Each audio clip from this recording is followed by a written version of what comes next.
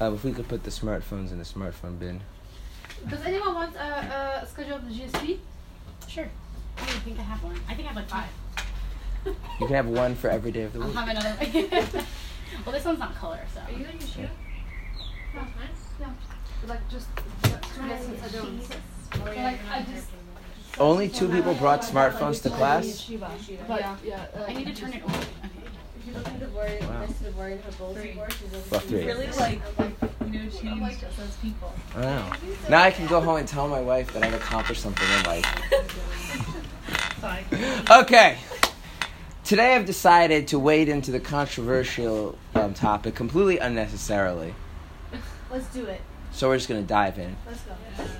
Today we're going to talk about non-Jews. Woo! Oh, that's nice. That's pretty nice topic. Okay. So a few things. Wait until. A few things. They say what? Okay, a few things. Torah is a very broad thing. It's so broad that it actually says that it's infinite.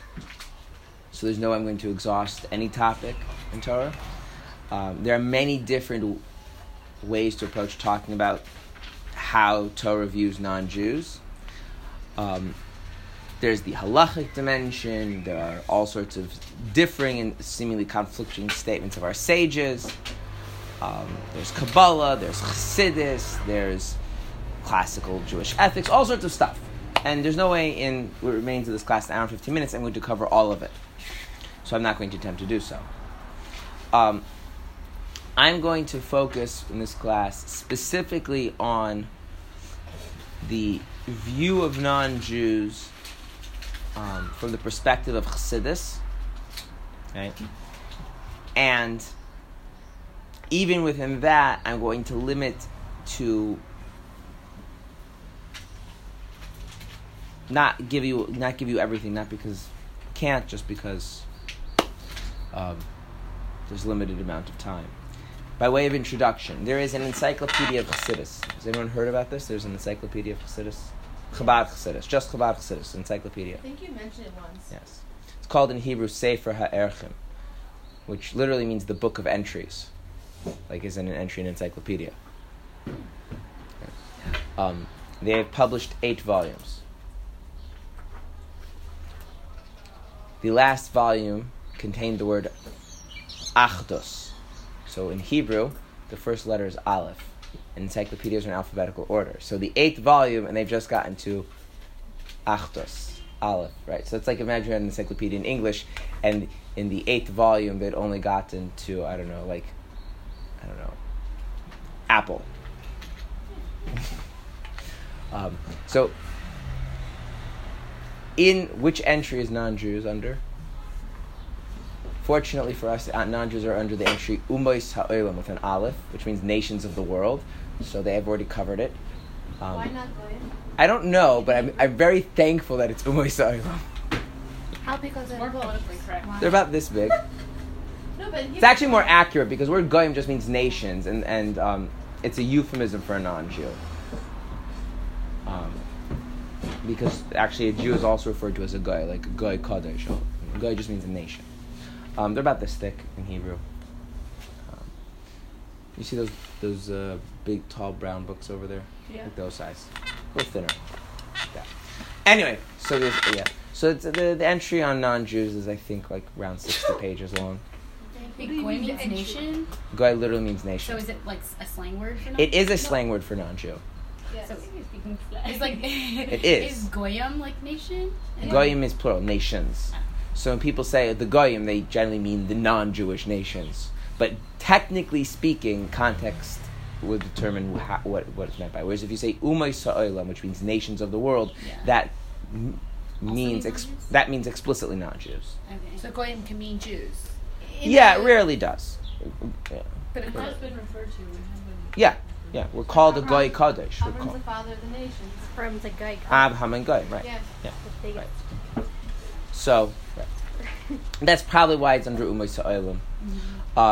While we're on the topic, just completely parenthetically, one of the difficulties in learning about what Judaism has to say about non-Jews is that a lot of the Torah was censored. By Torah, I don't mean the Tanakh, I mean the rest of it, the Talmud, the Code of Jewish Law, works of Kabbalah, Chassidus, a lot of them were censored. And so a lot of the references to non-Jews were replaced with an acronym AKUM, which stands for Ovdei Kechavim Umazales, worshippers of the stars and the constellations. Because then you have plausible deniability. We're not talking about you, our wonderful, friendly Christian neighbors. We're referring to, those barbaric star worshippers that lived in biblical times. What do you mean star worshippers? People that worship astronomy. No, worship the stars. They would bow down and sacrifice goats to the stars. That's what I thought you were like. They do have those too. What? Well, in all of the places where there were major Jewish settlements for the past 1,500 years, star worship was not like an acceptable thing. So you have plausible deniability. So sometimes the non-Jewish censors would change the text to allow the book to be printed. Sometimes the Jews would self-censor. And that has created a lot of confusion because there's often a question if a particular text is referring to a non-Jew in general or an idolater in particular. So, for instance, some laws relate to non-Jews, or some things relate to non-Jews as non-Jews, and some refer to the fact specifically those non-Jews who are idolaters, and then what's considered idolatry. So it's not always clear when you have a text who it's referring to. In fact, even in Tanya, if you go up in a printed Tanya, it'll often say, in many places, it will say, Ovdei Kechavim Mazoles, where in the manuscript it said, meaning it says in the printed text, idolaters, or star worshippers, people who worship the stars, but the actual written text that the author himself wrote said just nations of the world.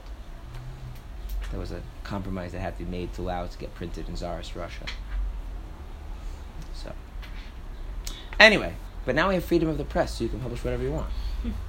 Except in Israel, where there is no freedom of the press, and you can't publish whatever you want.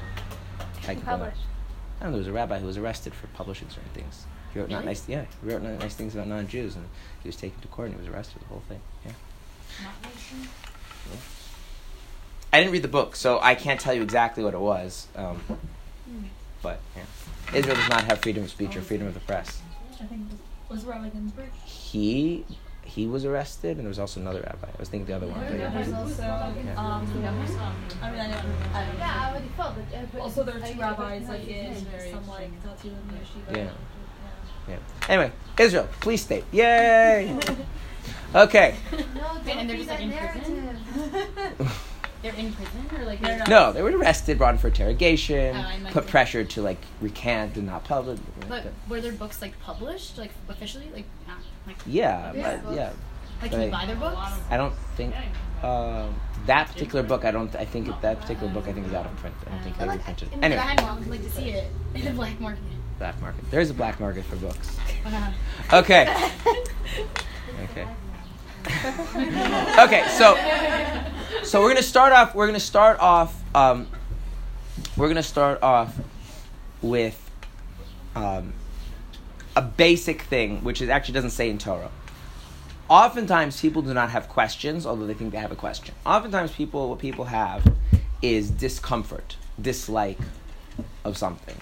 And the way that manifests is a question. Sometimes that is manifest only to other people as a question. In other words, they'll ask it as a question, but they don't really have a question, and they know they don't really have a question.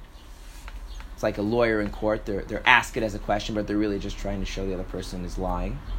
And sometimes they're not even consciously aware of it. They may genuinely think that they have a question because for whatever reason, they can't admit the fact that they just have a problem with this and that's that. They just don't like it. And it's important to differentiate between what is an actual question versus what is just a statement of discomfort and dislike. Because a question can have an answer. A statement of discomfort and dislike is just, okay, well, you're uncomfortable with that. There's not much somebody else can do to fix that. It is possible that someone is uncomfortable with something because they're misinformed about it.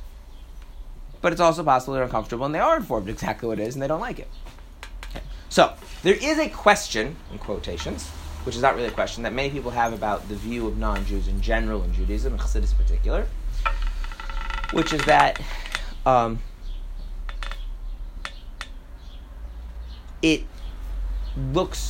Judaism looks at non-Jews as being different and lower than Jews. This can sometimes get put in the forms of, Judaism is racist, which is not really an accurate way of putting it. A more accurate way of putting it is Judaism is ethnocentric. It's all focused on one particular group of people and their culture and their history and their peoples count for more, blah, blah, blah. Yeah. Can you make a distinction between Judaism and Musar? And what? Musar? Judaism and Musar. Well, what do you mean by Musar? And then I can make a distinction. Like different types of Judaism. Well, I know like a lot, like not every sect feels that way. They don't interpret the text in that way. which text? The text to mean that like we're better than non-Jews. So here's the thing. The where there's the better and what the better means, that there's differing opinions of. There is no orthodox those are verses in the Tanakh. And those are clear statements in the Talmud. These are not like Chassidic. I mean, we can get to the Chassidic interpretation, which I'm going to get to and I'm going to discuss. But before we do that, these are things that are already in, the Tanakh and I mean, if you want me to just quote a pasuk off the top of my head, Rak ba'avaischem chashak. God only desires your forefathers. And there's plenty of verses like this. There's plenty of statements in the Talmud like this. And there's plenty of discussions to how to properly contextualize those things and what they mean. But there is a basic understanding that God has a preferential relationship with the Jewish people that makes the Jewish people, in some sense, I'm right now being intentionally vague about this, what that means, in some sense, superior. Now, is that some inherent thing like a godly soul, the way it's understood in Kabbalah and Chassidus? No, not everyone takes that approach. Okay? But the idea that, how should I put this? God is equally the God of all peoples, and it's just not a Jewish idea. And so, if the underlying thing that's the base of the question is the ethnocentricity of Judaism, then there's nothing I can do for you, because it's like someone saying, well, I don't like the fact that there's God. Well, I mean, Judaism has God, but that's part of Judaism. The idea that God has a special relationship with the Jewish people that raises them to be above and beyond God's connection with the rest of the creation, including non-Jews, that's the whole story of the Chumash. That's theme throughout all the writings of our sages, and it's understood and explained in different ways. Yeah. So when my non-Jewish friends, I guess Christian, Catholic, when they say yeah, we have have you ever heard people say yeah, we have the same God, but you guys just don't believe the Messiah is here yet? That's the basic whatever difference is. They say we have the same God. So are you saying we don't have the same God? No, we do have the same God. It's just one God. Yeah. You do have the same God. So yeah. Well, let me. Well, because you said he's not I said relationship. Okay, so I thought you said he's not equally the God of all people. Okay, so is he more our God than theirs? Or something? Yes, Yeah, yes, okay. yes. If you want to think about it like this, I'm your teacher. Yeah. And I'm also you're a rabbi to them still, but you wouldn't teach them. I wasn't. Well, that's also true, but literally, I was going to use a different analogy. Okay, sorry. I'm your teacher, at least in some limited context. I'm also the father of my children, right? Okay. Okay. So in some sense, in some sense, you could use the word "my" in referring to me. You say, "Oh, Rabbi Kaufman is my teacher." Yeah. And my children could use the word "my." Oh, that's my father. Yeah. But the word "my" doesn't really mean the same thing if you go into it, right? Gotcha. So, and this thing that we say, right, and we're very clear, right? We say that Hashem is the one who took us out of Egypt. He's the God of Avram, Yitzchak, and Yaakov. Yeah. You'll notice that. This was discussed in the class of Jewish philosopher, the Kuzari, that we do not make a big deal about the fact that God created the world. That's not the central basis of our connection with God. In our blessings, we say that He's our God first, and only secondarily He's the King of the universe. Okay. Right. So it's not to say that there isn't a relationship. Yeah. And I'm not now going to say that everything that the Christians think is correct. It's not. Mm-hmm. But there is only one God, and any worship where one God is there's only one God. You might be mistaken about certain things. This idea is that from that relationship that God has with His creations is distinct and, I'll use the word, inferior to His relationship that He has with the Jewish people. Now, specifically, what does that mean? There's tremendous amount of disagreement and discussion on that point, right? And you can take different approaches, and I'm not here to push one or the other. But the idea that there is some sort of universalist view of Judaism that's just not consistent with the basic, straightforward reading of the Tanakh, of our sages, of any of the medieval commentators, the works of the ethicists, the Bali Musar. There isn't anybody that has that take on it. I thought that it was we chose God. He was trying to find somebody. We're not like the chosen people. We just chose. So look. And it says we are the chosen people. Yeah, we are. We are. It does say we're the chosen people. That's it. It's right there it's right there in the Tanakh and in our prayers. Look, that's why I said there's a lot of different discussions, a lot of different explanations. I'm not going to cover everything. There is definitely are people who take the view that the relationship that God has with the Jewish people is simply God perpetuating his relationship with the forefathers, and what made the forefathers special is that they devoted themselves to God. And so God, a priori, didn't have any special relationship with the Jewish people, but because the forefathers, and only the forefathers, related to God in such a profound way, therefore God made a promise to perpetuate that relationship they had with them, with their descendants. But what follows from that, by the way, even if you take that view, and only that view, don't take any other ideas into account, which is a little bit foolish because it's like Torah's a whole picture. But even if you did that, Jews today are fundamentally different, that we inherit the rights and obligations of the covenant with the forefathers, and a non-Jew does not. And the only way they can get that kind of relationship is to be adopted into the covenant of the forefathers, which is what we call conversion. So in practice, there isn't for Jews living post the forefathers or post the Giving Torah, there definitely isn't a priori preference to a Jew regardless of what they've done. There's another verse in the there's a what? another The last part? an a priori preference to Jews. In other words, a Jew is born, they have some sort of a superior relationship with God at birth over a non-Jew, even if you want to say it's only because the Jewish people found God, because at least as it comes to that individual person, they're inheriting that from their forefathers. They're not earning it themselves. And the non-Jew also doesn't have the ability to. You can't have a non-Jew nowadays come and say, I want to be like Avram and find God. You're not going to have that. As their sages say, Echad Hai Avram. Avram was one shot deal, that's it. So, in practice, that's what I'm saying, if the underlying thing that makes the person uncomfortable, that's what's underlying the question, is the ethnocentricity of Jews being in some way superior to non-Jews, there's nothing you can really do about that. If you get into the specifics of what does that mean and how does that work, so there's differing views on the matter.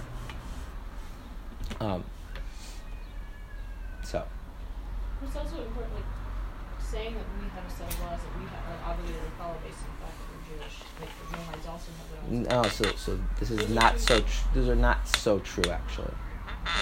The Talmud says that God gave up on the non-Jews. The Tractate of Avodah Zarah. I think we're on page 7, but don't quote me on that. Why did the Rebbe try to? What I'm saying is that there's a distinction between us being better than everyone, whatever that means, right, and then just having a different set of obligations. Right. One would think that. However, when you actually look in the Talmudic text, it's very clear that is not the case. That those things are correlated with each other. So much so, by the way, that even the limited set of obligations they had, God decided, there's actually a distinction brought that the non-Jews basically could sin their way out of their obligation, which is basically the non-Jews didn't keep the 7 laws. God kept punishing them. They kept sinning. God's like, you know what? We're done. You want to be sinners? You'll be sinners. And there's actually a verse, which I don't remember what word for word, but roughly translates as, because I loved you amongst all the nations, that's why I punish you. In terms of the Rebbe, while it may be true that God, based on that Gemara, that God no longer cares about whether the non-Jews as a whole keep the 7 Noahide laws from that Gemara, two other things. Number one, as part of our relationship with God, the fact that there's someone who's disconnected from God, even though they're not a Jew, should bother us. So as part of our relationship with God, getting them to keep the 7 laws, that's one thing.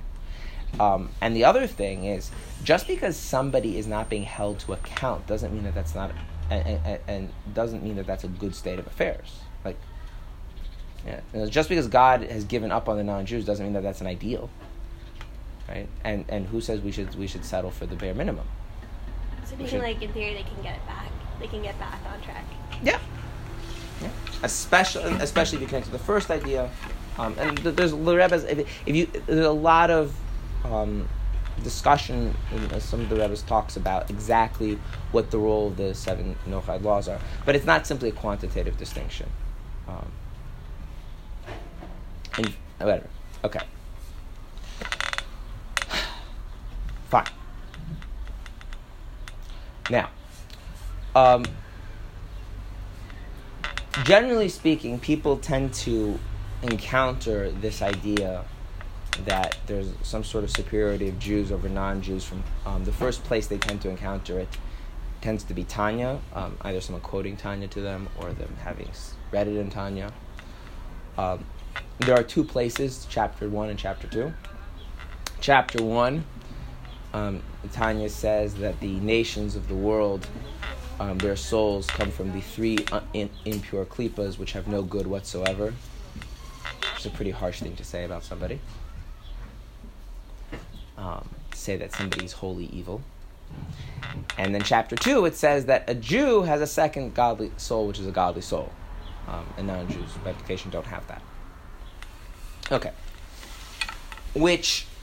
Now, one thing I personally just find amusing is that people often, in their rush to be offended or disturbed or dislike what they hear, they often don't think through what they've heard to make sure that they fully understood it first. How many differences are there between a Jew and a non-Jew in those 2 chapters of Tanya? 2. 2 distinct differences. What are those 2 differences? They don't have the Shekhinah, right? Is that what? No. That they come from. One is that they come from the 3 impure klippas and have no good in them, and the other difference is That we have a godly soul. they don't have a godly soul, right? Right. What's what you mean by neshama? Yeah. Okay. Which now means before anybody has any follow-up question, how could that be? And what is it? It would behoove us all to make sure we have those 2 differences very clear, right? What those 2 differences are.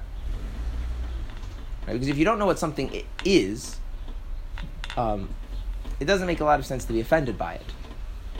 Right? It's like, and you do this with little kids. Like you tell them, you can be first. Like, yay! And then they do everything to be first. No, first at what? First at cleaning up. They're not happy, right? It doesn't make sense to react if you don't yet know what it is that you're reacting to. Now, does that mean that once you know that guaranteed nobody's going to be offended, everyone's going to think, oh, that makes so much sense, I love it? No, it doesn't mean that. But the basic, decency and maturity, one should first make sure they know what those 2 things are. And the fact that there are 2 already illustrates that it's a little more complicated, because if there's two differences here, you have to understand what is the difference between those 2 differences. So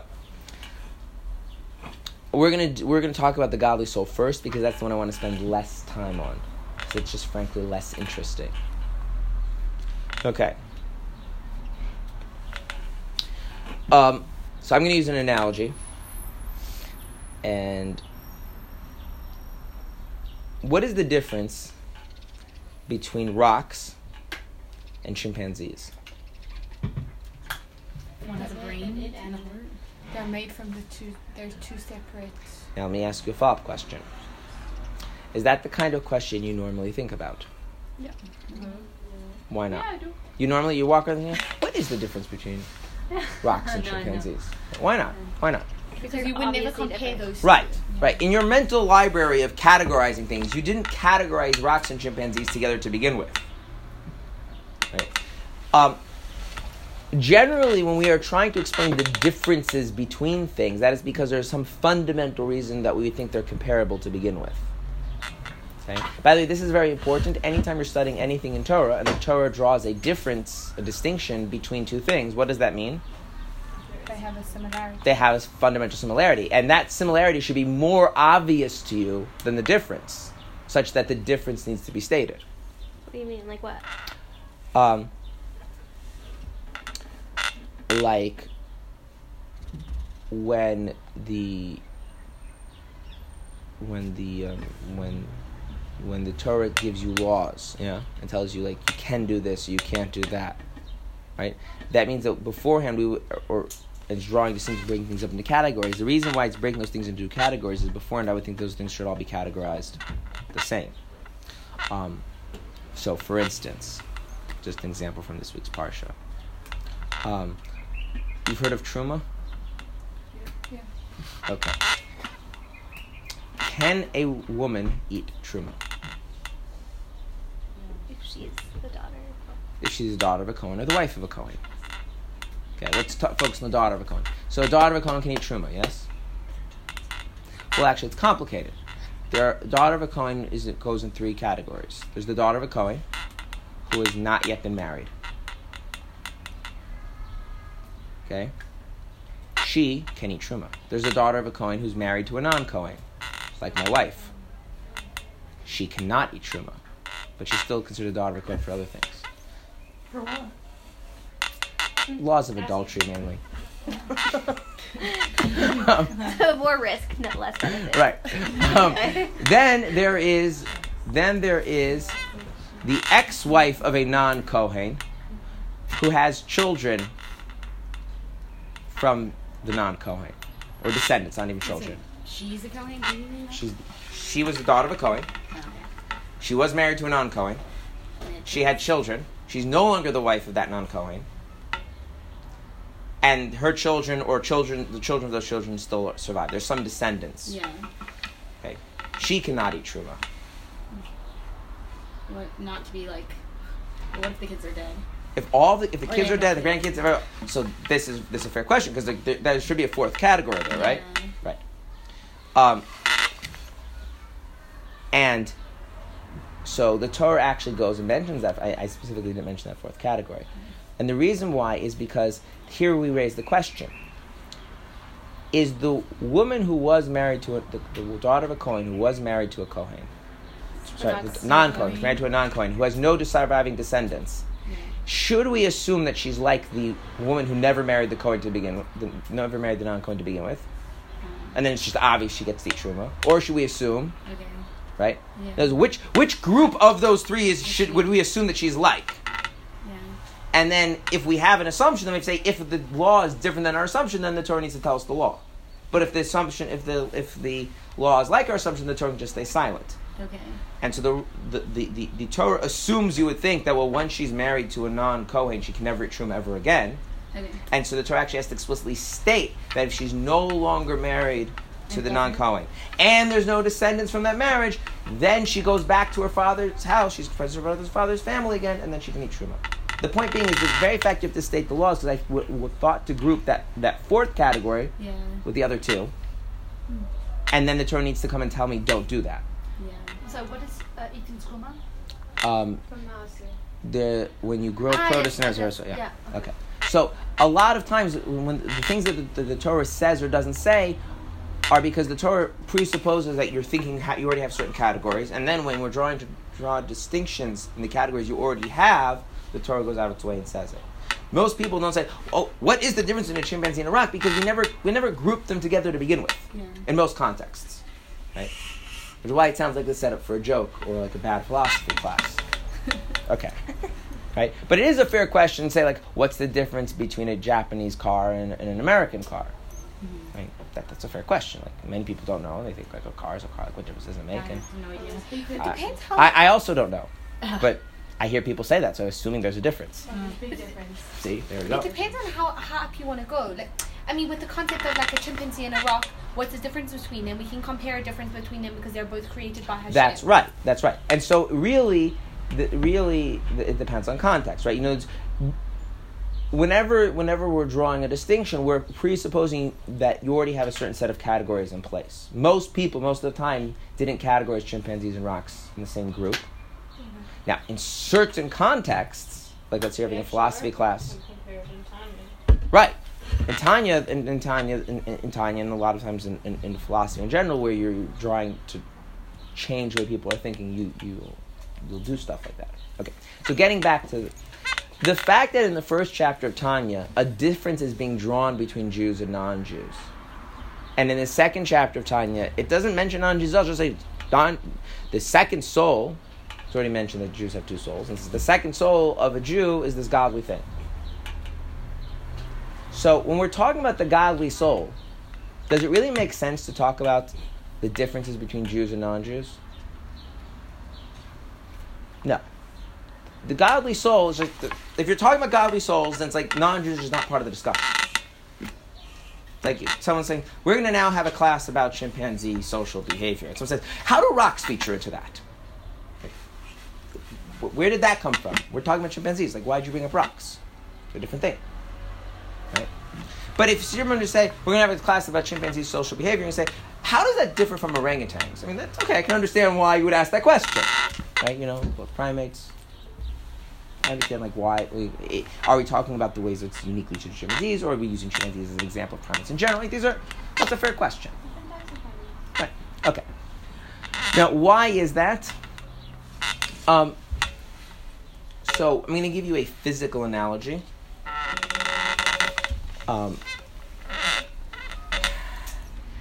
Everyone's familiar with the idea that there's 4 physical elements. That's how they're translated in English, elements. Not to be confused with the elements on the periodic table.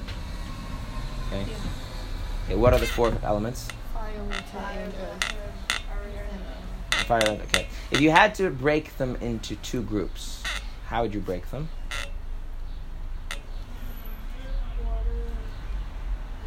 Doesn't it depend? That's right. Like I might say 2, and she might say 2 different. You're saying Right. 2 and 2 or 3 and 2? Either. 3 and 1. Yeah, like there's what is it, like 16 different ways? Is that how? I would break it into 2 and 2. Oh, okay. Water, earth, fire, and air. The one you can grasp, that you can touch and can be there, and the other 2 you're not able to. That's a good I distinction. mean, I've had my hands on fire chemically. You can protect your hands. But you can't actually hold it in your hand. Okay, you'll just burn yourself. Is there a No, right but you answer can't- to this? Well, no, what you said is very accurate, is that whenever you break something into group, you have to have a context in which you're breaking them up. Yeah. Right. I like throwing that out there to see what people say. Okay. The answer that's going to be helpful here is to put fire in a separate category. Okay. Why? Because fire is the only one that comes in and out of being. Okay. I don't want to get too far into the idea of elements, so we're just going to use the classic examples of the elements, which is the actual substances, earth, air, fire, and water. It's a little more, the idea is more profound. We'll just go with, if you have a rock, yeah? You have a rock. You can change the rock into other things, but you never get rid of it, of the actual rock. Okay? We're going to ignore the fact that there's something called nuclear fusion and fission. Okay? Again, we're just using the guys now. A rock's a rock. You melt it down, you bury it, you mix it with something else, but it's rock. Water, right? It doesn't, yeah. Okay. Air. On the other hand, you strike a match, you have fire. You light a candle, you have fire. It goes out, the fire's gone, right? Fire is this kind of thing like shows up and then disappears. Okay. More interestingly, not only does it show up and then disappear, what determines how long the fire stays for?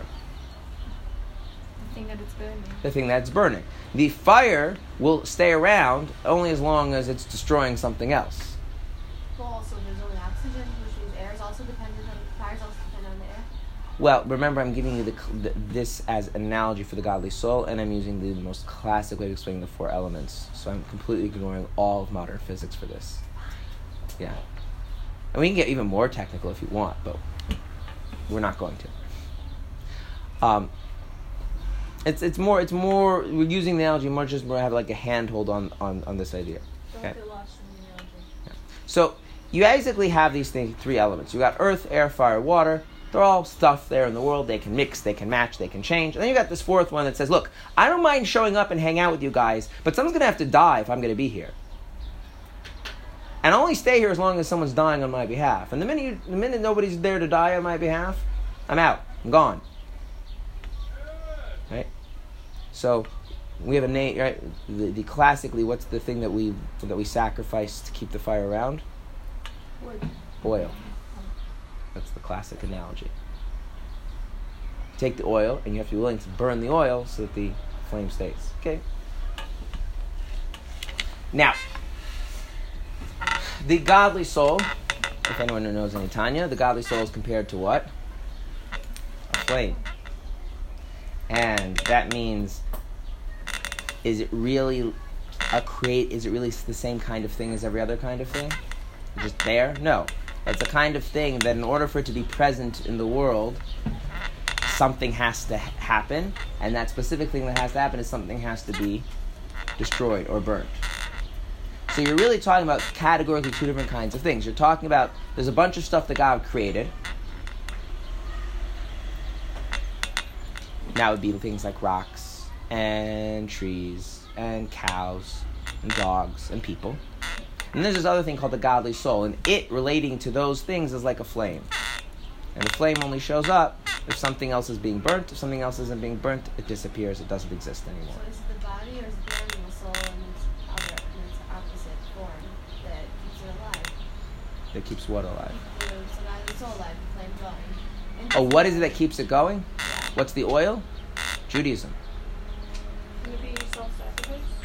It could, which is a form of Judaism, and a pretty intense one. But that's like burning all your oil in one shot. And then it's gone. That's why people continue doing things that are more stringent. You don't need, yeah. I mean, that gets a whole other discussion. But the reason I'm bringing this up is that there's fire. It's radically different in the sense. It's not just something you can just take the existence of fire for granted and then talk about how it relates to everything else. Whether or not there's even fire there is an open question. Similarly, the godly soul is so categorically different and so unlike everything else that in existence, it really doesn't belong here. And the only thing that keeps it here is the spiritual destruction of other stuff. And so when you're talking about the godly soul, you have to completely change your paradigm, your perspective. So all we're saying when we say that a non-Jew doesn't have a godly soul is like that whole other dimension of like this unworldly thing that can't really exist as part of this world unless something else is being destroyed. That's not part of their reality. It's just not. And if you're going to talk about that is only the purview of Jews. And if you want to talk about people in general, then you can't talk about that. There's like a toggle switch. You want to talk about human beings functioning as human beings, then leave the godly soul out of it. If you want to talk about the godly soul, leave non-Jews out of the discussion. It's when you talk about Jews as people, which is chapter 1, and you're saying there's a difference on that human level, that our animal souls are different, that's where things get more complicated and interesting. Because they have an animal soul, we have an animal soul. What makes them different? Yeah. So you have the Jew and non-Jew, and we both have first a type of soul, and then the Jew gets only an extra soul. That's right. It's But not like the soul is different. No, both. The soul that we both have is different, and then the Jew has the extra soul. So you have no same soul, like it's totally something different. Right. And can I just ask, with the concept that we have the oil, which is burning, that's why we have the godly soul is the fire, and the oil keeps the fire going, and our Judaism is the oil. Right. But the word distraction, like you need to destroy something in order for something to burn. So what are we, in that comparison, destroying? If we're saying that, like, your Judaism's keeping it alive, but you're not destroying anything. Sure you are. What? I threw that word, which was intentionally vague, called spiritual. Right? Spiritually. There's something called klipa, whatever that is, and you have to destroy the klipa in order to keep your godly soul present and intact. But you need the Judaism But in there's order no to have klipa. Then you got a problem. That's which is why the Alter says you shouldn't feel bad that your life is full of klipa. It's like if you want to have a candle burning for a long time, it's great that you have a whole bunch of oil around. It's like, my life is full of klipa. It's like, that's not a problem. I mean, inherently, you could be, depending on how you use it. Like, there's nothing, so, no, I mean, but to put this very simply, is that whatever magic happens when you light a Shabbos candle does not happen when a non-Jew lights a Shabbos candle. And that's because they don't have that fire. So it doesn't, fire can burn the oil and bring that godliness in the world, and they have it. They don't have it, and you do have it. That's all. So when the non-Jew converts to Judaism, Then they get it. yeah. They get another soul. Yeah, they get a godly soul. I always thought there was ideas that it was always within them, but they're the ones who have to discover. There's also that idea. Yes.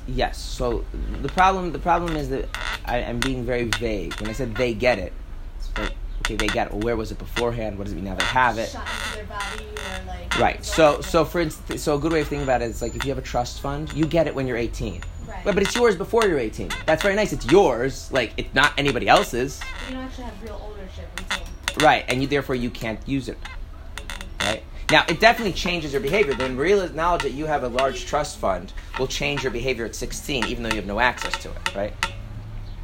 But it actually only really becomes yours at 18. In a similar sense, someone who converts, the fact that they have a godly soul on paper, even though they don't actually have it, could affect their life and cause them to want to convert. But the actual power to do what a godly soul can do, they only get that after conversion. Yeah. Okay. So the really interesting one is the animal soul, the human soul, the natural soul, whatever you want to call it, the thing that's discussed in chapter 1 of Tanya, where we're saying a non-Jew has one, a Jew has one, and somehow ours is not all bad, and theirs is totally bad. And how do we understand that? But the godly soul, there's this thing, which is not part of the normal order of created reality, that Jews somehow are able to tap into and access and utilize through Judaism. Non-Jews don't have that. And it's just black and white. There's not much else to talk about. Okay. Yeah. I once heard that it's impossible for non-Jews to keep this 613 mitzvot. Is Yes. that true? Yes, it says in the Talmud. Is that like something else like impossible? So, do you mean by impossible meaning they're not allowed to, or impossible that it's like physically impossible? I don't know. I just heard it's So, impossible. it is forbidden. It is forbidden for non-Jews to keep certain mitzvahs. Of the mitzvahs that... What are those certain mitzvahs? What? Mitzvahs that are explicitly about the special relationship between Hashem and the Jewish people, non-Jews are not allowed to do. Such as Shabbos, learning Torah, there are a few mitzvahs like that. Other mitzvahs... Learning Torah. Yeah, they're not allowed to learn. Any parts of the Torah that are Jew-specific. So if they want to learn about the unity of God, that's fine. If they want to learn about... So they're allowed to do certain mitzvahs? Is that what Yeah, you're saying? yeah. Shabbos not. What does that like mean for them? And are they physically able? It means, like, for instance, when a non-Jew is converting and he has to keep Shabbos, he's not allowed to keep a full Shabbos. But he's still doing a mitzvah? No, he has to, like, when a non-Jew is, like, learning to convert, Yeah. so the rabbis will tell him, like, you have to live as if you're a fully Orthodox Jew, but on Shabbos, like, when no one's looking, turn on and off a light or something. So you're not actually keeping Shabbos, because you're not allowed to actually keep Shabbos yet. Yeah. What Study. about learning for conversion? Then they're allowed to. But they're allowed. There's learning for what a non-Jew is allowed to learn. There's what a Jew's required to learn, and there's learning for conversion, which is like an in-between category. But they can't just like sit and like learn for their heart's desire. Right. And yeah. The Talmud equates a non-Jew learning Torah to adultery. That's pretty bad. Well, yeah, but that's the Talmud. It is severe, but that's also but that's also the Talmud's standard trope of anything of taking something which isn't yours, and that kind of a violation. They use adultery as their class as like. There's certain things that you need to know. Like that's how when you take something which isn't yours or not at the right time, it's inappropriate. They often will use that as the analogy. So it's used for all sorts of things. So like if a non-Jew has his doctorate in Judaic studies, or Tanakh, whatever, is that considered learning Torah? You have to ask a competent rabbi who's an expert in these fields. But Because I've met some. so the joke is that this guy learning with his chavrusa, with a study partner for 20 years, daily learning Gemara in depth. After 20 years, he says, I'm marrying off my daughter, and I want you to be one of the witnesses at the marriage ceremony. He says, I'd love to. There's technical problems. I'm not actually Jewish. What do you mean you're not Jewish? We learned that a non-Jew who keeps Shabbos is liable for death. That doesn't mean the court actually puts him to death, but whatever. So I see, you observe Shabbos. He says, no, I carry a key in my pocket. And then he says, what do you mean carry a key? There's an Eruv that permits carrying on Shabbos. He says, what are you, kind of person you think I am? I don't rely on that Eruv. Okay.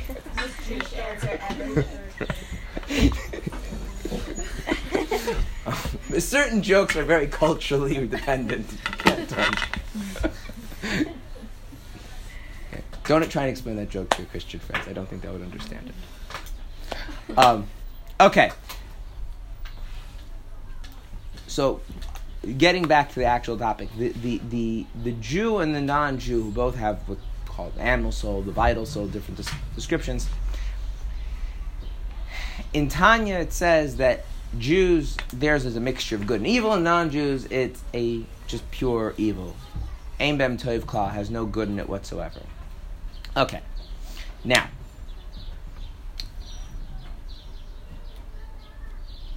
what we're going to do is we're first going to add a little bit more information. And to preface, when the main topic is one thing, and you bring up something else parenthetically to illustrate a point, do you go into all the details of the parenthetical thing? No, unless it's this class, where we get sidetracked a lot. Mm-hmm. But generally that is not a good way to teach. This class is like the least really? Sidetracking at all. I mean, Rabbi Wilhelm or Rabbi Shamtu. You realize this is being recorded. They know. He knows. Okay, but anyway, it's not a good way to get that idea across. Okay, moreover, not only do not go into all the details, is it a fair teaching method to even not just not to go into all the details, but actually to oversimplify or possibly exaggerate something in order to make a point, if that's not the main topic that you're teaching? Is that a fair thing to do?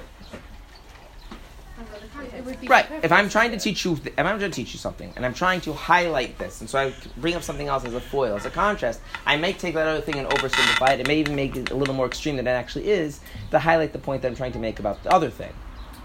And as long as it's clear that we're not actually getting to all of the details of the other thing, it's not a problem. The problem is when you actually think that becomes the main topic. Then you have this warped and twisted thing. What is the point of the first chapter, the second half of the first chapter of Tanya, where this whole non-Jew thing is being discussed? What is the point? Is the place where the Alter Rebbe wants to talk to you about non-Jews and their souls? Yeah, it's the same idea as the Rata and Shikha's, like primate versus primate. Like, they're the same on the outside, but there's something distinct on the inside. You need to talk about the actual differences are. But what difference does he want? What does he want you to come to walk away with an understanding of? Of the Jew or the non-Jew? The Jew has more responsibility over his soul because he has one to begin with. No, but I'm talking. No, this is where we're not talking about the godless soul. This is where he's only talking about the animal soul. Wait, what? Sorry. When in chapter 1 of Tanya, the Alter Rebbe starts talking about your animal soul, and in that context, he mentions, and yours is different than the non-Jews. Is he trying to tell you about the non-Jew's soul or your soul? Your animal soul, not your godly soul. Godly soul he hasn't talked about yet. Yeah, which is he trying to tell you about you or about the non-Jew? The non-Jew. Why would he tell you about the non-Jew? So that you can understand. Why, like, what? You should understand him, why he's different than you. Why? So you're saying the only For point example, why? Why? What does that have to do with To Tanya? understand why Jews have to be Jewish, maybe? Is that what the book is about? No, that's not what the book is about. It's about us. It's The not book of about Tanya is about how do you have a deeper connection with God as a Jew. Yeah, so he's going to explain, like, don't look to your non-Jewish friend because you're different? No. Oh. So it's all for us. It's all discussing the non-Jew. There, the Alter Rebbe discusses the non-Jew only in contrast. He oversimplifies the non-Jew's soul. And not only does he oversimplify, he takes the most extreme view. And the reason he's doing that is because he's trying to highlight and make something clear about a Jew's animal soul, not really getting into all the nuances of what's going on with non-Jews. In fact, most of Chassidus is that. That's one of the reasons why you're trying to figure out what Chassidus' view about non-Jews. It's very annoying because there is not the Chassidic discourse which says, to understand the non-Jew. It's almost always brought up tangentially in the context of explaining something about a Jew. And so you get like this like little glimpse, and you have to like learn everything and put it all together. Okay. So what is the point, the basic point that the Alter Rebbe wants to make about Jewish animal souls in chapter 1? What is the point that he wants to make? We are made from something else than non-Jews. No. We're not made from the No, the exact opposite. He wants you to make sure that you are made from the klipa. See, a Jew who hasn't learned Tanya, he's like, you know what's so great about being Jew? I learned in the Talmud, and I saw in the Code of Jewish Law, it says, Jews, they're good people. We're good people. It says, it's even in the Code of Jewish Law. Did you know that? Very nice. Yeah, we're good people. Didn't also say we're thieves. We do tend to be good people. No, we are good people. Fact, what is the practical relevance? You know, what halachically, who cares? What difference does it make whether we're good people or not? What Jewish You law? want to keep being good people. So No, once a law. marry Jews, so you can also be good people. Close. It's the other way around. What happens if there's a family? They go to shul, they daven, they put on tefillin, they do everything they're supposed to do, yeah? But they're nasty people. And not just one person or two people or three people, but the whole family's like that, and the grandparents like that, and the great-parents like that. And that's known, like, these are, that family, they're just nasty people. And you know them. There's always that one family. That one family in town, like, they don't give tzedakah to anybody, like, and it's not like one person. It's this, they're known as having no compassion, no empathy, no sensitivity, constantly causing trouble with everybody. And this perpetuates over a few generations. You know what the Code of Jewish Law says? We should assume they're not really Jewish and don't marry into their family. Because innately we're good people. What? Because so people do bad things, but if you see perpetuating over generations that people are just, the whole family is just nasty people. What if there's one person? So, it's not halachah, you can look in it, it's a whole discussion. How bad, what exactly? It's like, no, but it's actually discussed in the Code of Jewish Law. How bad do they have to be? How many generations? All of it. But it's yeah. I really like this concept. Has this ever happened? One would assume. Like, this has been recorded that, like, this family has been knocked out. I can't think of an example. Isn't there that story, though, about a boy who killed birds or something? I don't know the story. There's a story about a boy in school, and he was in a Jewish school, and he was, like, killing animals, basically. And they, like, looked into it, and there was something I don't know. off in his papers, and, like, he wasn't actually... I don't know. Okay.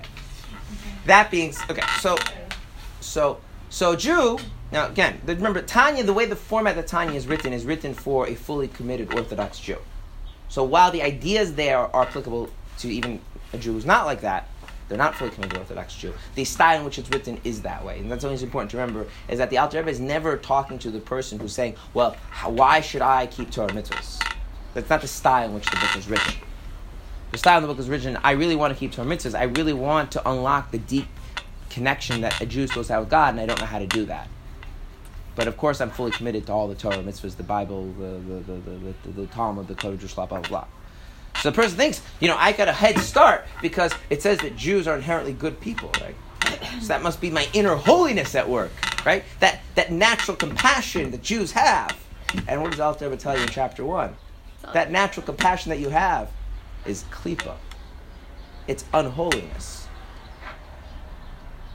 It's part of the evil side. The natural connection to Hashem. The natural connection, desire you have to be nice and sensitive and compassionate. I don't understand. I thought that was what made it special and unique from the other. So this is exactly in the point that the Alter Rebbe is making in Tanya is that you think that that's what makes you special. And the first point that he says is that actually... The fact that you think that. No. That natural tendency that Jews have to be kind and compassionate is klipa, is not holy. Just it's made of the same material as the soul of the non-Jew? No, and that's why he has to qualify and say, when I say it's unholy, don't go all the way to the extreme like a non-Jew. In other words, what he's saying is like this. You walk into chapter 1 of Tanya, having studied Jewish texts, under the impression that the natural Jewish tendency towards compassion is a sign of holiness. And the Alter Rebbe in chapter 1 says, no, it's not. But don't take that to the extreme. Like it's the non-Jews where it's like completely the anti-holiness. It's not holy, but it has the potential to be elevated and redeemed, as the Alter Rebbe goes on to explain. Which means the Alter Rebbe is kind of using the most extreme example of the non-Jew to qualify his putting down the Jew. Right? This is what people have. If you read the chapter, what he's trying to do is trying to say, we might think, again, if you're familiar with Jewish text, that what makes us so special as Jews is we have this natural tendency towards kindness and compassion.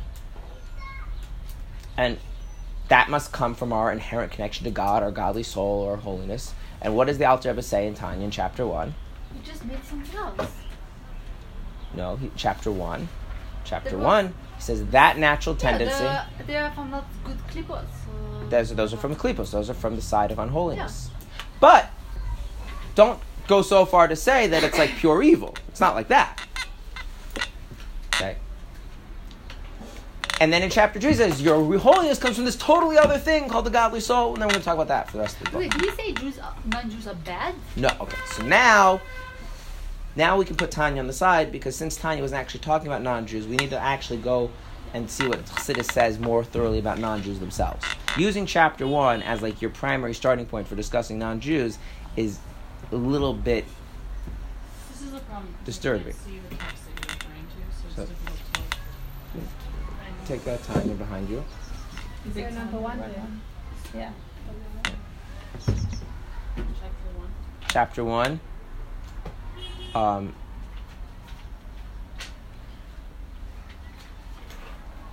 Where it start reading from where it says, even the good character traits of a Jew. And that's where you...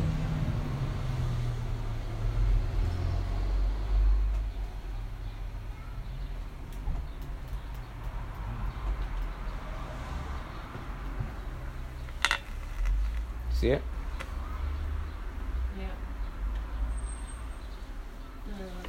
Even the good character traits of a Jew, like compassion and kindness, also come from this soul from the other side, because it's a mixture of good and evil. Right? So he's qualifying that. He's saying that that's not reflective of this godly soul we're going to talk about later. That's all coming from Mayanot. So.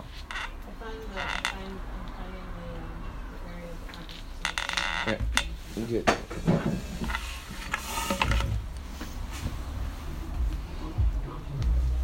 Okay. From this soul stem also the good character traits which are found in the innate nature of Israel, such as mercy and benevolence. Because the case of Israel, this soul of klipa is derived from the klipas nog, which also contains good. So he's saying this soul, right, which we just previously said is all your bad character traits, also the source of also your good character traits. None of this has anything to do with holiness. Right? But it's not, when we're saying it's klipa, we're putting it down, but then we're like putting a floor underneath. It's not that far down. It's not really, the topic there is not really to understand the non-Jewish soul. Okay. Is that idea? Because understanding the non-Jewish soul makes no difference to us enhancing our connection to Hashem. So not in the topic, in this context of the Tanya, right, saying right, like of us. Right. I have a question. Once someone told me that non-Jews don't have a soul at all. Yeah, people say a lot of things. There was not someone who was like Chassidic thing. Is it? Well, they probably, when they said soul, they probably meant godly soul, not animal soul. Is it a Chassidic thing that that non-Jews even have a soul, or is it like in Talmud, for example? The problem is the word soul. The word soul means so many different things. You need to know exactly what the person means by soul. Maybe it was neshama. I don't know. Would that make a difference? It does make a difference. In fact, different sources will use the words nefesh and neshama differently too. Walking around saying a non-Jew doesn't have a soul is both true and false. Entirely depends what you mean by soul. Okay. What if you say neshama? Yeah. It's same thing. Depends what you mean by neshama. Oh, nefesh. Same as you. So is it like says, does it If say you want, somewhere in like not Chassidic text that non-Jews have a soul? Yeah. Okay, it does. Rocks have souls. That's how they're similar. What do they have souls? Rocks. Walks. Okay, no, I don't. No, that's what I'm saying. Let me get back on the main thing about non-Jews. That's what you're and their referring to. souls. What do you mean by soul? The word Soul? That means just a soul. I don't know what it's like. Okay, well, so we don't know what it means. We can't decide whether they have one or not. Okay. Yeah, I don't know. Okay. So, for starters, okay, there are what? The souls of the nations come from a people with no good whatsoever. Right. But that's in being set in contrast to the Jew's soul, and the point is to discuss the Jew's soul, and the Jew's soul is to tell you that even your good characteristics come from the animal soul, not the godly soul. Like, here's the thing that if you tell a person, oh, Tanya says you have two souls. Yeah, I know. Sometimes I feel like being nice to people, and sometimes I feel like being mean to people. So no. Those are both the same soul. There's part of you that wants to be nice to people. The part of you that wants to be mean to people is the same soul. It's the animal soul. I have just a problem. Yes. Because, is it the character, we're also talking about bad and good, but I feel like character traits, that's bad and good a bit, you know? Does that have to do with the soul? Because This is I feel going to like be a the soul- two-part class, I think. I'm sorry? This will be a two-part class. Yeah, maybe. But Well, there's 15 minutes left, and we still didn't get to the meat and potatoes of things. okay, but is the soul of someone, does it have effect on their character traits? We will get to that, but not. But I am very I know, but I have to go in order. curious. I know. So now you have an incentive to come to the next class. I always do. All right. Okay. So the first thing we have to do. I don't believe that. What? I don't believe the soul has an effect on the character traits. Okay. Okay. It's just how you're raised by your parents. And it's the genes you have. Okay.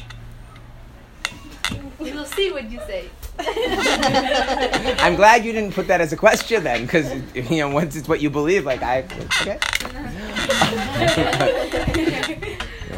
I have a shirt that says just because you believe that you're a unicorn doesn't make it true. I said that a lot. There was a period of time where I said that a lot in the men's programs. They made a shirt and gave it to me. I was wondering where you applied that shirt. I've never actually worn it. It's in my closet. I like the fact that it I exists. think show and tell next Maybe time. next week. Okay. On Thursday. No. Yeah. Okay. You mentioned that in the first chapter, Tanya, the altar brings the most extreme Yes. part of the non-Jew or the most extreme View. view. Okay. So let's start with a basic thing. Okay. The way God created the souls of people is that the souls of people can broadly be broken up into two categories. Okay? There are those people who the closer they are to God, I'm going to use this word, although I don't really like it, the happier they are. And there are those souls that the closer they are to God, the more miserable they are. This is true? Yes. Yes. Is it only about Jews or non-Jews? 1 second. I didn't say anything about Jews, non-Jews yet. Okay? There are some people, God created them in such a manner that the closer they get to God, the happier they will be. And there's some people that the closer they got to God, the more miserable they will be. Now the question is, why would being closer to God make you more miserable? See really how far you are actually. Okay. It depends on What? if you're like, is this talking about like the fact in this physical world that like, in what sense is it saying the closer you are to God? Okay. So like, in like death, it's close to Hashem, but So I'll give you an example, okay? Imagine you worked for a big company, yeah? And you have a boss, some middle manager, right? They have the corner office on the floor, right? And they gotta, make their own schedule. They get to, yeah. How do they feel showing up to work every day? Pretty good, right? Okay. Now, if they have to give daily reports to the CEO, and they're going to be evaluated on their performance on a daily basis, and so every day they have to take a schlep up to the executive suite, what happens to their mood as they move up from the corner office on the floor there, the middle manager, to that executive suite? Depends on the person. It does depend on the person. Either it's great, that's where I'm going to be in the future, or be, why can't I have this office? You mean physically move up? No, they're physically they're going up the elevator, and they're because on that floor they're like the master of their little fiefdom, and then as they go up, right? They right. So as they go up, they actually start to feel how low they really are. Ironically, now some they can comfort themselves by, oh, I'll be there one day, or they can resent that, why am I not there? But what's interesting to have is that the more they move, the more they get greater proximity to the people higher up on the chain, the more they realize how they're on the bottom of the chain. That's also no perspective. They don't look back to where they started from. That's true. Like, at least you're not the mail boy in the post in the mail system downstairs. That's true, but you're still compensating. In other words, the very fact. In other words, if they had a magic wand, the idea would be that there would be no one higher than them on the totem pole. That would be the idea. But they can't, so the next best thing is to pretend it doesn't exist, which they can do when they're managing their own little employees. But when they go up, they can't do that either, so now they have to take some sort of strategy of how to put it in a context so they're not so upset about it. But deep down, they're not happy that there's someone else higher up than them. Okay? Now,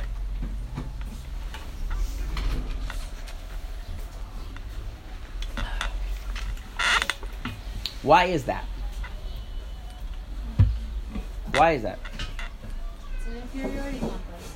They just want to be the best. They want to be the best. It's ego and pride. Ego, pride, It's right? normal. Yeah, it's normal. It's normal, right? I wouldn't say there's anything wrong with that person.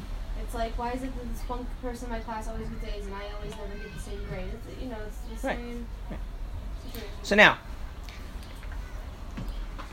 many of us, we are perfectly fine with God when we don't really think about God as a being, when we think about God as an ATM machine. I mean, you get stuff from God. So you can't use that to evaluate your view of God. God gives me food. Well, I love God. No, you like having food, and if God's going to provide you food, then great for God. Okay? Nobody loves ATM machines. They like having cash. Right? If they don't have cash, then that's fine. When you start to think of God as a being, you say, wait a minute, let me get this straight. There's a being who doesn't have to answer to anybody, gets to do whatever they want to do, doesn't depend on anybody for anything else if they don't want to, and they set the rules for my life and determine what I can and can't do, what I'm allowed to and not allowed to do, what I achieve and what I don't achieve, and expect me to conform to their dictates, and if I don't, they're going to make horrible consequences for me. If you just think about it in that context, how does that make you feel? Yay, God, it's so wonderful. I love God. Right. Okay. So there are some people that, again, take out the fact that God provides, okay, because everybody likes getting stuff. That's a separate issue. Okay? And think about God as a being. There are some people that are created that they are literally incapable of being happy of the fact that God exists. In fact, in their ideal world, if they could wave a magic wand, they would get all the stuff that God provides without God. That would be better. Right? What's better, to work for a boss or to be independently wealthy? Okay, so what's better, to get all of the stuff you need from God, or just to have it without having to have gotten from God? Okay, so these people, okay, will, at least the way God, as God created them, they will conform to God's dictates. They will comply with God. They will obey God. They will have a fear and respect of God because God does run the world. But the best that they can achieve is compliance. And deep down, there's an underlying resentment of why do I have to be dependent on God? Why does there have to be something? Why? It's not fair. Why does he get to be God and I have to be, a limited created being? And some people are created with the unable to break out of that perspective. That's one kind of person. Okay? There's another kind of person. And the other kind of person has the view that the greatest gift that you could possibly have is to have God in your life. Not because of what God provides. Think about it like this. Is it good to have friends? Yeah, it's good to have friends. Why is it good to have friends? That's right. Now, if the only reason why you have friends is that you're not supposed to be alone, how picky are you going to be with your friends? Not at all. Why extremely picky? There's these people you can get along with. Okay, that's not that picky. I mean, unless you're like really, really idiosyncratic. There's a decent subset of the population, numbering in the millions of people that you can get along with. We say this, but there are people who struggle like making friends because they don't not with the right people. Like that's true. But it's not like it's just a pragmatic thing. Like if you can't get along, you can't get along with them. It's not like in principle that you wouldn't be their friend. It just doesn't work for whatever reason. Okay, so you don't have to be picky about it. Oh, I can't be your friend. Why? No, but I think this is. You really shouldn't actually. Like On this question is of course no, you're not picky. You're not going to be. Actually, if you're really very hungry, you're going to eat everything. That was exactly the example I was used. If you're eating food in order to live, you really shouldn't have to picky about what you eat. Keep you alive. It's good. Fine. There's another reason to have friends. Okay?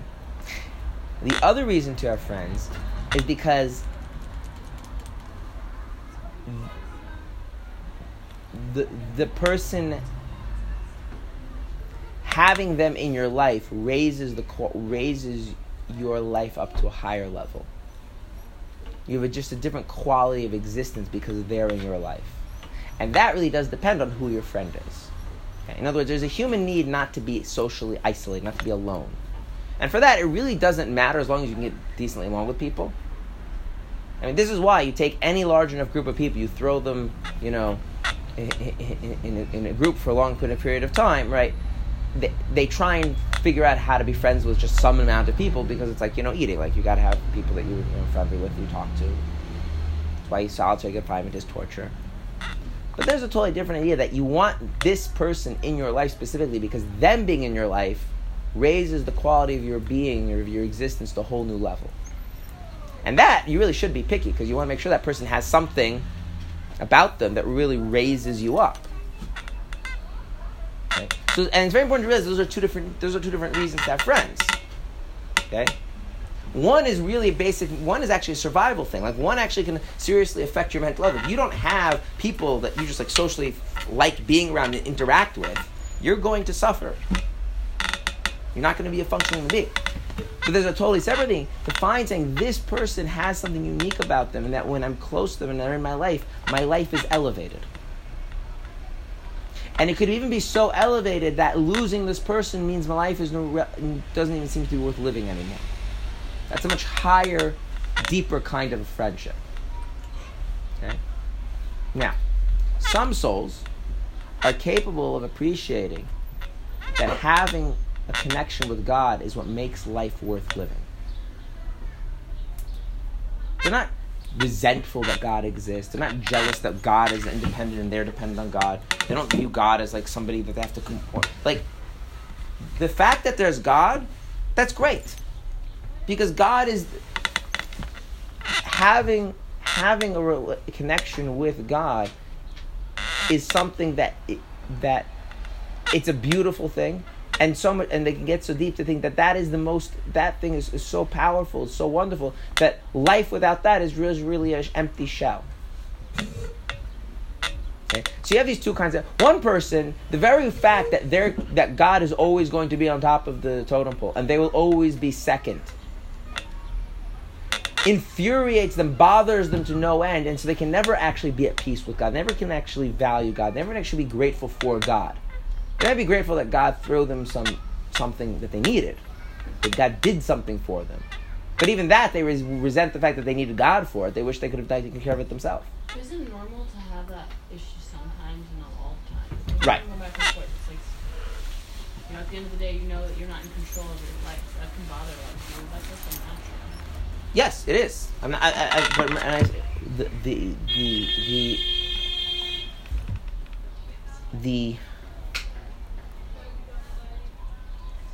Now, when we talk about Jews, all Jews are always in the second category. And there's no such thing as a Jew that is incapable of having an appreciation of God as on a human level and wanting God to be part of their life. Setting your godly soul aside, just the animal soul. There's no such thing as a Jew who's incapable of that. Every single Jew is capable of appreciating that God, the best thing in life, on a human level, is that there's God and I can relate to God. That's something, that capacity is true of our animal soul, of every single Jew. How do you explain this to someone who's gone off the dare? Well, just because you can do something doesn't mean that it's only that. Like, if they truly, have no intentions, it's very hard to, that's a personal thing for someone. Personally, they have no intentions of getting back. Yeah, well, let's just take the other example, right? Take the person who went off the derech and 55 years later they come back, right? If you ask them, halfway through, are you coming back, right? Whenever you make statements about what is possible or impossible, you have to differentiate between subjective statements and objective statements. Subjectively, there are many things that are impossible for a person to do because they couldn't bring themselves to do that now where they're at. That doesn't mean objectively that power is not within them, and they need to go through things in order to discover that. But if it's not objectively within you, you can go through any process you want. It's not there. Right? In other words, you could say like this: all people are capable of speaking. Say, well, I know people that can't speak well. Yeah, I also do. Some of them are infants. Some of them are diseased. Some of them, I've read about people that But here's the thing. All those things, if you were to modify those circumstances ever so slightly, right? You take the child, let them grow up. You take the sick person and you heal them. You take the person who grew up in the wild and you retroactively raise them in human civilization, all of them would speak, right? Whereas if you take a tree, it doesn't matter what you do with the tree, it's not going to start talking. It's just not there.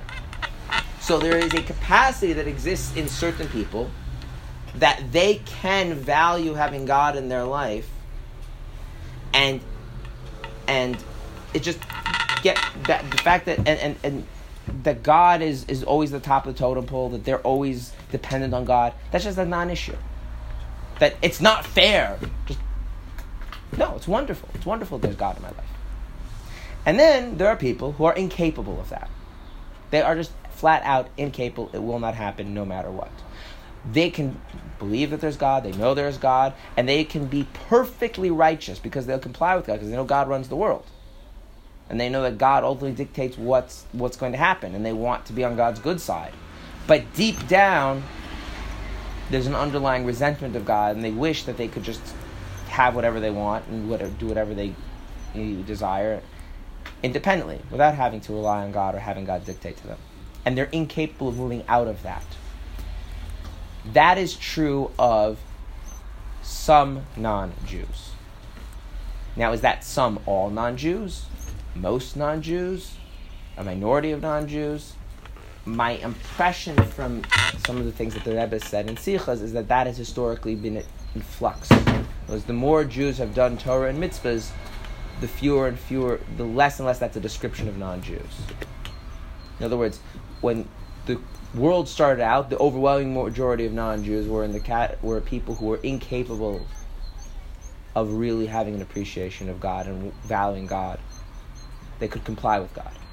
And as we move closer to the Erev Mashiach, that balance shifts. So you really have to understand that in Chassidus views, there's actually two kinds of of non-Jews. There's non-Jews which are called the righteous amongst the Gentiles, and those are people who they have a positive view of the fact that they're created by God. They would not want to erase God from the picture. And then you have the other kind of non-Jew, which could be aware of God, believe in God, even worship God, but deep down would always prefer to be able to be independent from God, if they could. Okay? And so it's already that difference between the two kinds of non-Jews is just not even discussed at all in Tanya, but it's discussed other places in Chassidus.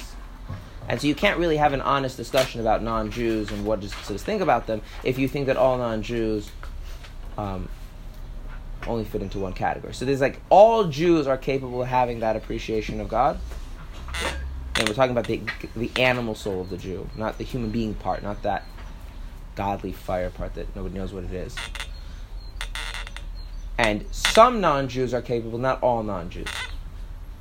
The non-Jews who are capable, they're capable of being fine with God or appreciating God? Always remember this rule. Ambivalence is either covering up for resentment or undeveloped appreciation.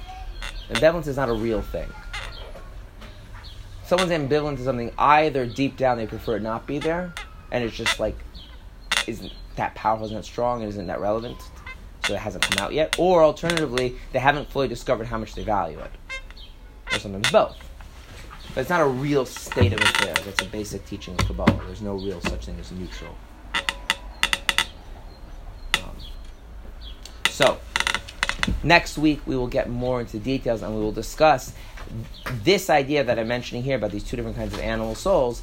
How does that, or does that at all manifest in their actual psyche or behavior?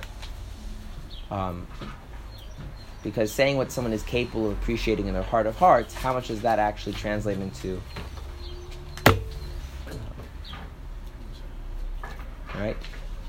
I don't know. I think you can be neutral about something, and that like you can appreciate it for what it is, but you don't want it in your life specifically.